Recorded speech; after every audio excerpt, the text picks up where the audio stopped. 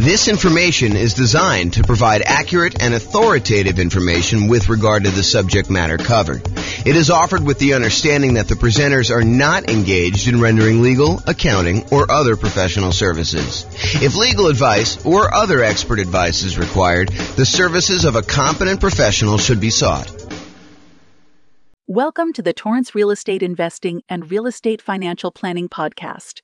Learn all about investing in real estate in Torrance, California, with a combination of real estate financial planning and modeling with city-specific numbers, plus syndicated, more generalized recordings of live and pre-recorded real estate investing classes, not all of them specific to Torrance.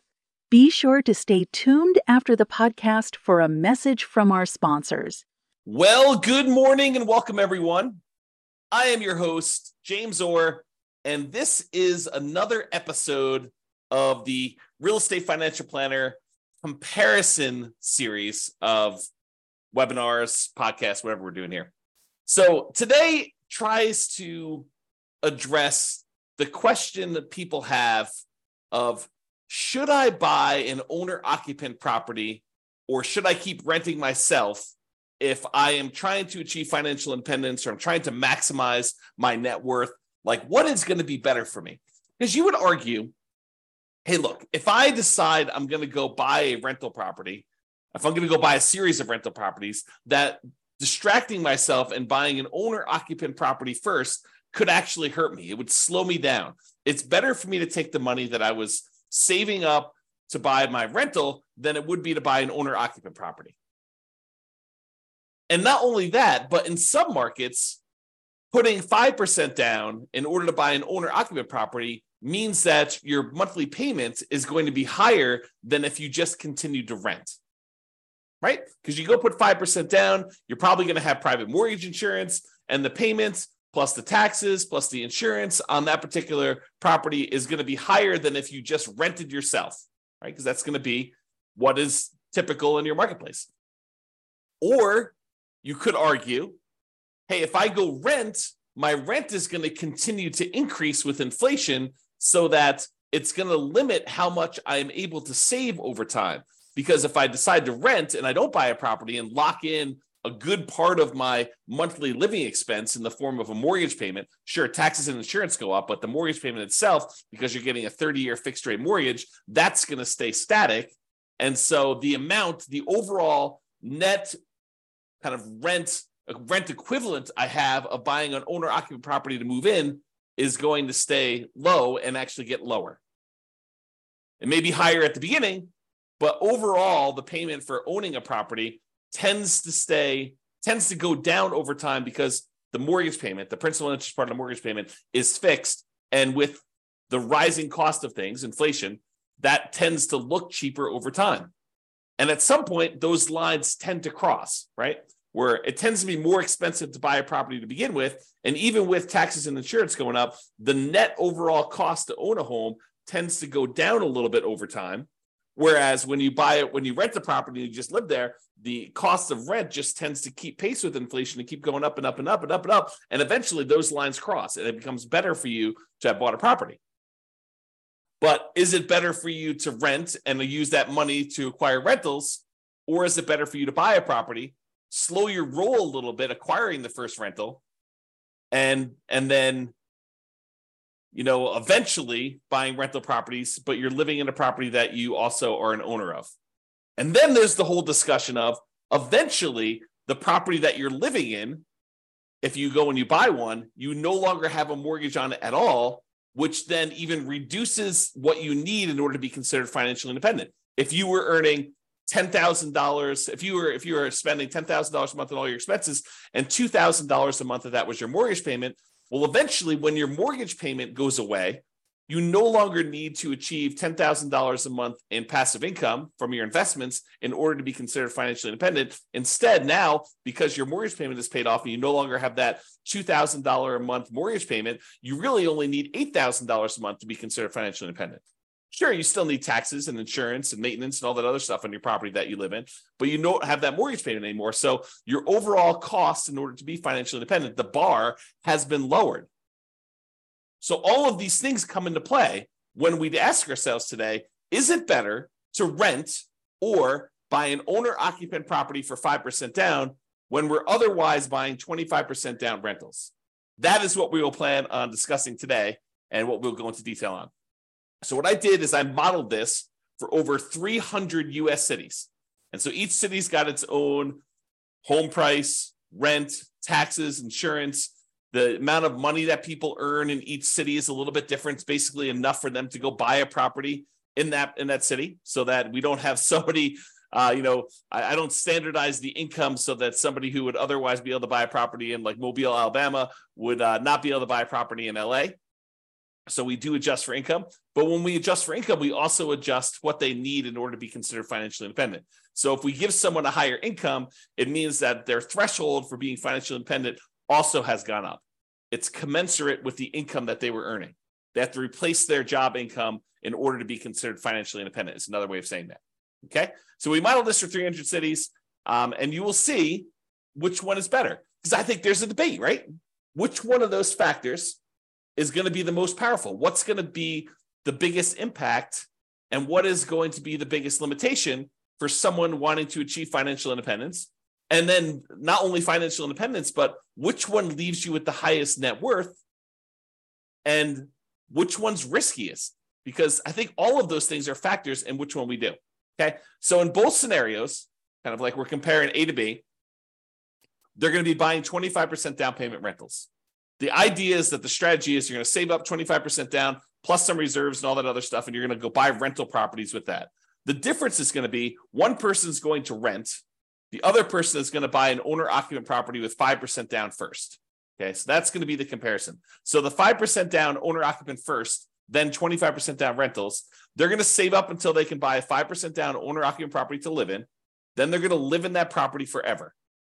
Then they save up until they could buy a rental property with 25% down, plus closing costs, plus reserves on every property that they own, okay, including their personal expenses. And they will repeat that until they have up to a maximum of 9 rental properties, each that they bought with 25% down. With the other strategy, remain a renter yourself, then 25% down rentals, which I'm calling 25% down, no owner-occupant, no OO. Then you remain a renter for the entire time, and your rent goes up with inflation, just like the rent on the properties you're buying. You buy 25% down rentals when you've saved enough for a down payment, plus closing costs, plus 6 months of reserves for both your personal expenses and reserves on all properties you own. And you also still need to be able to qualify for that loan for 45% debt to income ratio. So all the qualifications for buying the 25% down are the same regardless of which strategy. Just in one case, we're buying a 5% down owner-occupant property first, which could impact their ability to be qualified to buy the rental property. Because if you're buying a property with 5% down, then you need to be able to cover that payment. And if it's higher, that could limit when you can buy your rental. You may have enough for down payment, but your DTI may not be in line. And that actually is calculated in our modeling. So realize that that could be a factor for some cities. Okay, I put the URL on the screen if you want to go, dive deeper into the charts and see the results for your specific city, because I'm going to do the aggregate. But if you want to drill down and see it, I'll put the link in the show notes, but it's also on the video right here. So if you want to go look at that. All right. So in order to be considered financially independent, what they need to have is the income from their rental properties, net of all expenses, and the income they have from investing money in the stock market, which any extra money they have, we assume that it's invested in the stock market. But any income they have coming from the stock market needs to exceed their personal expenses. And so we calculate the money from the stock market as the amount that they have invested times the safe withdrawal rate, and then we convert that to monthly. So if they have $1 million and you're using the 4% safe withdrawal rate, which is what we use, they're generating about $40,000 a year from any money that they have invested in the stock market. You divide that by 12, and that's about what we credit them to see if they are financially independent when we're doing that calculation. For the rental property income, we basically take all the income from rent and any other income they get, and we subtract out all the expenses, including vacancy, principal payment, interest part of the payment, taxes, PMI, any property owner's insurance, maintenance, and management. So we subtract out all those expenses on the property, and whatever they're left over is a net positive cash flow. So those two things combined, for the sake of this modeling, is what counts. If you're doing other modeling, we also would count normally Social Security, any annuities that they have, and any pensions that they have. But in this case, that doesn't apply. There's none of those that get applied in this particular set of modeling that we did. Okay. All right. So assumptions. So each city's modeling uses their own median home prices and the estimated rents on those properties. I'm not an expert on all 304 cities that we basically did this modeling for. So if you happen to go drill down into your city and you're like, James, your numbers are off a little bit, the rents are a little bit higher, or the property values are a little higher, or taxes are a little bit lower, or whatever it is that you think is off, reach out to me and we can make those corrections, rerun all the numbers, and it'll update everything for us, okay? So go ahead and reach out if you have that there. Also, we did not apply any of the 88 strategies that we have to improve cash flow. Kind of known for these 88 strategies that we have for massively improving cash flow on rental properties. And we did not apply any of those strategies at all. So this is sort of just like out of the box, not optimized strategies. Okay. Now the job income, as I mentioned, does vary based on the city so that they can afford a property in that market. But we do consider that to determine whether they are financially independent, because they have to replace that job income. So for those who much is given, the amount that they're earning from income, much is also expected. So if you live in a city that the properties are cheaper, you don't have to make as much money and you don't have to replace as much money in order to be financially independent. When you live in these more expensive cities, you do have to earn more money. Okay. We start with just enough down payment to buy that 5% down owner-occupant property. Even if they're not buying the owner-occupant property, everybody starts with the same amount to try to make this even. Okay, so that's sort of like a head start to get them to that first 25% down payment if they're not buying the owner-occupant. Otherwise, they have enough to buy that owner-occupant property pretty much upfront, because we give them 5% down plus 2% in closing costs to help them acquire the property. So basically, that would be what they need. So they still need reserves. So it may not be that they're buying it in the initial month. When they're doing the nomad model, which they're not, they would be moving out of their properties, but they're not doing that in this case. So I'm going to make a change here.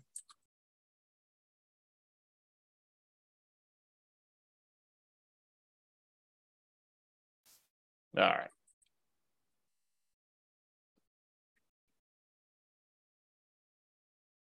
There we go.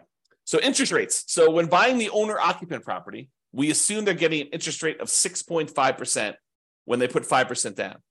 But in addition to that, they will have private mortgage insurance. That private mortgage insurance is because they put less than 20% down, and that would actually go away once they get below 80% loan to value.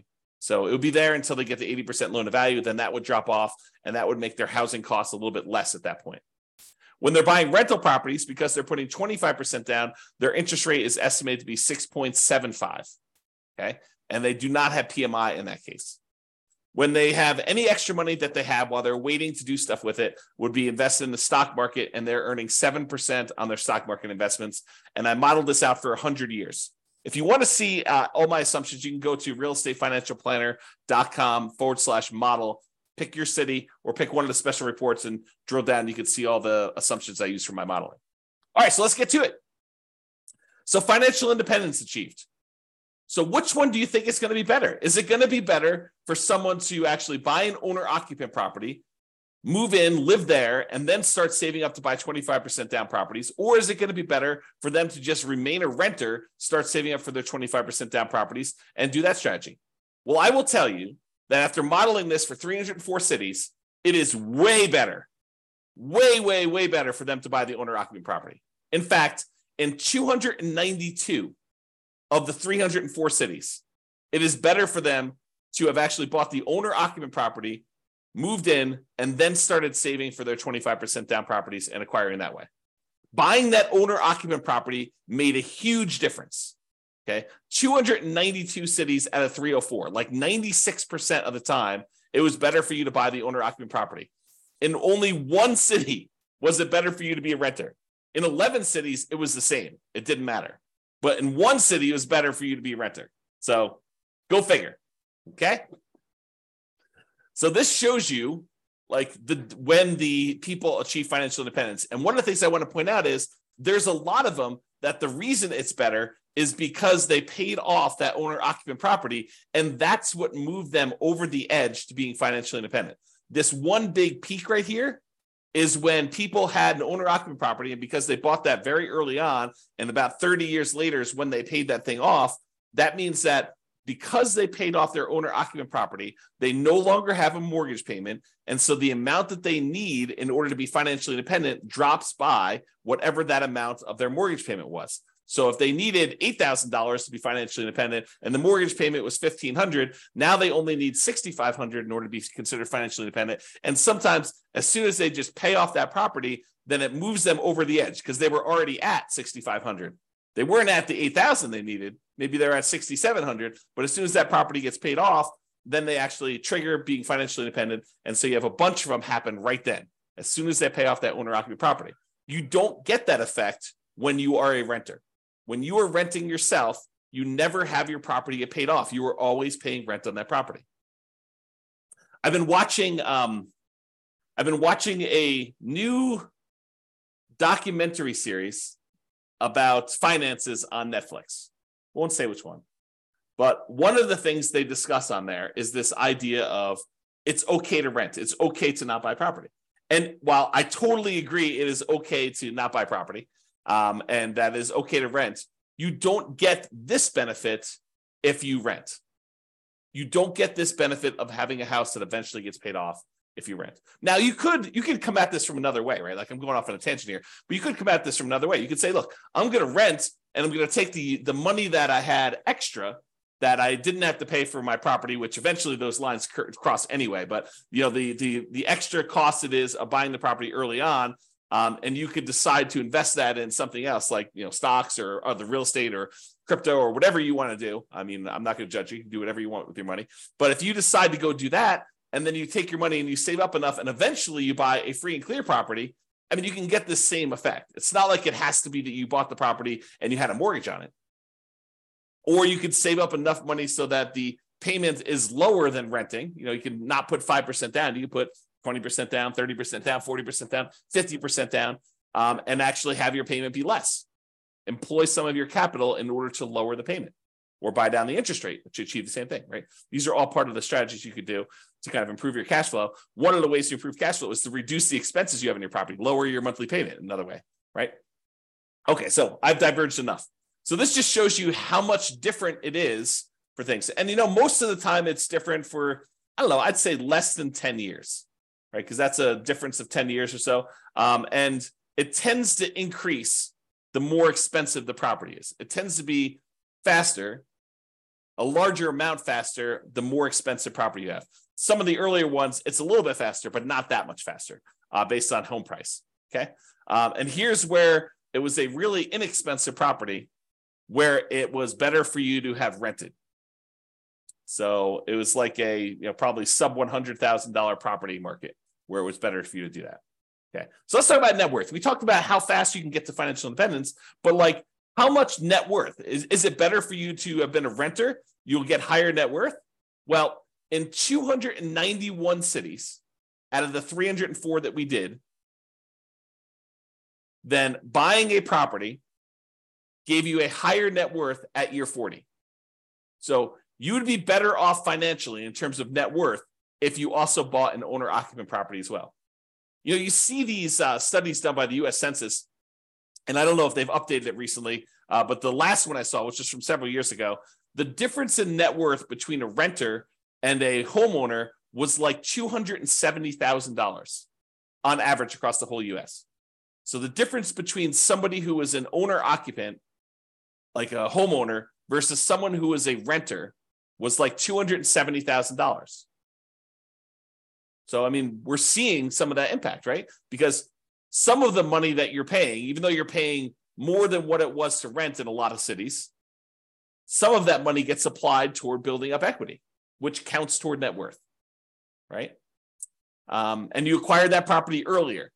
So that also could impact some net worth as well. So in 291 cities, it was better for you to buy the owner-occupant property. And this just shows you the difference. And in some cases, it's pretty significant, like millions of dollars difference. So it could be significantly different. Okay, so now let's kind of summarize some of these different things. So the difference in net worth. So I have both this broken out for average and for median. So for average, if you buy the owner-occupant property, your net worth at year 40, we kind of snapshot at year 40, is about $11 million. Where your net worth in year 40, if you decide to rent instead of buying an owner-occupant property, is about $8.45 million. That's a difference of $2.6 million on average, or about 23.6% better for you to go buy an owner-occupant property. And that's on average. On median, it's a little bit closer. On median, it's about 8.7 million versus 7.3 million, or about $1.3 million difference. It's still better for you to buy the owner-occupant, but the difference is between whether we look at an average or the median for all 304 cities. And so in both cases, it's better, but the average is a little bit larger. So the time it took you to be financially independent, this is where I start sounding really sleazy, like a late night infomercial sort of dealio. Ready? So what if I could save you 6 years from having to work a job that you hate? Would that be worth, 7 payments of $995? Oh my gosh, that sounds so sleazy. But that's really what we're talking about, right? Like if I showed you, look, you're considering doing this 25% down strategy. Should you buy an owner-occupant property at 5% down, or should you buy or should you rent to do the 25% down? Well, I'm telling you, look, if you buy an owner-occupant property, on average, you will save 74.8 months. It's 74.8 months faster for you to be financially independent if you buy the owner-occupant property. Now, sure, there are ones that are much slower than that. There are ones that are much faster than that. And so it's really going to be your city that you need to look at and determine that. But on average, it's about 6 years and 2 months, 6 years and almost 3 months faster for you to actually buy an owner-occupant property. That's on average. On median, it's even more. It's 104 months. Which, if my math is right, well, let me just do the math on the calculator rather than do this in my head. What's 104 months divided by 12? 8.6 years. So here's my sleazy late night infomercial type dealio. For only 7 payments of $995, I could save you, what did I say? It was 8.6 years of working at a job that you hate. Just by changing one little thing about how you invest in real estate. Oh my gosh, it sounds so sleazy. But really, it's true. I mean, on median, the middlemost one, it is 8.6 years faster. Some are faster than that. Some are slower than that. But I can save you a lot of time just by changing your strategy a little bit. Okay. Now let's talk about risk. We talked about net worth. We talked about, the speeds of getting financial independence. So is it riskier to do buy the owner-occupant property or to do the non-owner-occupant? Well, part of it depends on how we measure risk. We like to measure risk in a bunch of different ways. One way is it's like how much rent can drop before you're going to have negative cash flow, like what we call rent resiliency, or how much prices can drop before you have negative equity, before you're underwater on your property. We call that price resiliency. Or we look at debt to income, which is a calculation your lender uses to determine whether or not you qualify for the loan. What is the ratio of all of your debt payments compared to how much you make on your job? I also like debt to net worth, how much debt you have compared to what your overall net worth is. If I tell you I have $10 million in debt, that might scare you because you probably think, oh, James, earns, $50 a year. And having $10 million of debt with $50 a year in income is really, really high. But what if I told you I make $100 million a year and I have $10 million in debt? Well, or my net worth is $100 million. We're doing debt to net worth. My net worth is $100 million, and my debt is only $10 million. Well, that's a much different ratio. What if I told you there's $10 million in debt, but my net worth is $10 million? Well, that's more of a equal ratio. And finding out which one has a higher debt to net worth is a way to measure risk. But the other one I like too is how much debt you have, $10 million compared to how liquid you are. What if I told you I've got $10 million in debt, but I also have $12 million in stocks where I could go liquidate all those and use it to pay off my $10 million in debt? Well, that's one level of risk. What if I told you I had $10 million in debt, but I only had $50,000 in my savings account? Well, that's a little scarier, right? And so these measures of risk, including the number of months of reserves you have, right? You like to think about, hey, look, I want to have 6 months of reserves before I go buy my rental property. Well, we can also measure it in number of months, right? You can figure out how much all the expenses are in order to maintain your rental properties and your personal expenses, stuff like that. And then we could say, okay, it cost me whatever it is, $12,000 to kind of run my household and all my rental properties if I was getting no income coming in for my rentals? Well, how many increments of $12,000 do I have? If you have $36,000, you have 3 months of reserves for your whole thing.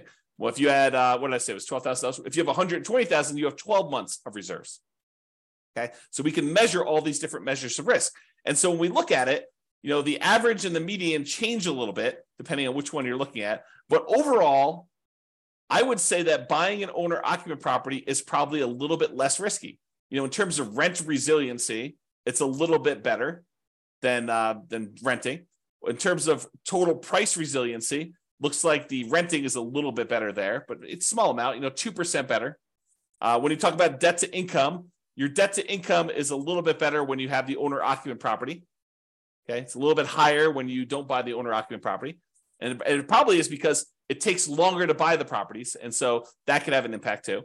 And these risks, they can change over time, right? Like we could do a snapshot of what the risk looks like, for the first 5 years. We could do a snapshot of what the risk looks like for the next 5 years or year 7 or whatever we want to do. But this is showing you the risk over the entire 100-year period, which if you have a really long period of very low risk situation, then that could be outweighed by, very risky stuff early on. So it's deceptive to look at this. I think you need to really drill down and look at this, but at least we give you a measure to look at risk, right? In terms of debt to income, a little bit better for you to buy the owner occupant in this case. And for the debt to net worth, a little bit better for you to have rented in that case. And debt to account balance, it's a little bit better for you to have bought the owner occupant. And then for months of reserves, it was way better for you to actually buy the owner occupant property because eventually that thing gets paid off and some of your expenses go down. So I think that that's a major factor in what's going on there. All right. So as I mentioned a couple times throughout here, you could apply all the 88 strategies that we have to improve cash flow to get these numbers to look better, right? At least for the rental side of things. Now, we've basically been using median price properties and what rent might be on each one of those properties. You should be able to choose and do better than this, right? I think if you do any type of effort in finding and selecting properties and applying any of these 88 strategies, you should be able to do better than what I've shown on here. And as I mentioned, if you're an expert in your market and you think my numbers are wrong, please do reach out so we can update those so that they get better for everybody. So in conclusion, in our current market conditions, our current prices, our current interest rates, our current rents, and it is May 15th, 2023 when I'm doing this, and I'll do updates over time. I'm trying to do one of these classes a week as part of a series. But we'll kind of go through all the different comparisons we've got, and then we'll come back and revisit and update things. And the website will get updated as I rerun numbers, because once I update prices and interest rates and things like that, I rerun everything. And so if you're visiting these charts on the website after this video, they may be different. They're likely to be different because prices and interest rates and everything else changes, which changes everything. Okay. So in our current market conditions, current price, current interest rate, current rents in about 304 US markets using what I would consider to be less than ideal median price and rents on properties, buying an owner-occupant property when you would otherwise be buying 25% down rentals is a faster path to financial independence in 292 of 304 cities, about 96% of the cities. Okay. And for net worth, buying an owner-occupant property first also gives you a higher net worth in 291 of the 304 cities, about 95.7% of them. The market does matter a little bit, but in general, you should probably buy an owner-occupant property. That is what the conclusion should be, okay? It is best if you look closer at your specific market and apply as many of the 88 cash flow improving strategies as practically possible to improve on your implementation. Again, go check out the realestateFinancialPlanner.com/model to be able to see all the details. Hope you enjoyed this class. I hope you enjoyed this series. I kind of like the comparison and dispelling some of the myths out there about should you do X versus Y and why it's always better to do Z versus R or whatever you're trying to do, right? Like the idea that people have these things in their mind like, oh, that's silly, James. Everybody knows that it's better to do this. Really? Really? That's a belief you have. And then we go do the math and we find out that maybe it's not even like the majority of the time that is the case. Sometimes it is. Sometimes it's like this, where it's like 96% of the time, it's better to do one strategy than another. But other times it's not nearly as close. It's a third of the time or 2/3 of the time it's better to do this, or half of the time it's better to do this. And sometimes it matters like what market you're in from a kind of like price, where it's always better in more expensive markets to do it this way, or it's always better in cheaper markets. So all these things matter. And I think comparing them and like learning about these different nuances can help you become a better overall investor and better at helping your friends and family when they tell you in their market that they're considering doing this. And you're like, that doesn't make any sense. We always do it this way. And maybe in your market, that's true, but maybe in their market, that's not true. So I don't know, a little bit of, what is it? Like, what do they call it? A little bit of grace for other people and what they're choosing to do and how they're choosing to do it. Because it may not be the same for them as it is for you. I think that's one of the things we're kind of adjusting here and realizing as we do these. All right, that's all I got for you. Have a great day, everybody. I will talk to you all soon. Bye-bye for now. With home prices up, mortgage interest rates up, and rents up, but not quite enough to counteract the higher prices and interest rates, cash flow on rental properties in Torrance is harder than ever. Book a call with the Real Estate Financial Planner to apply our proprietary 88 strategies to improve cash flow on your rentals. See the show notes for a link to schedule your call and improve your cash flow today. If you're a real estate agent, lender, or professional in Torrance that wants to help our real estate investor listeners, consider reaching out to learn about collaboration opportunities with this podcast. We'd love to add more value to our listeners by having you assist our investors buy, sell, and finance their real estate investments. See the show notes to schedule a call to discuss collaboration opportunities.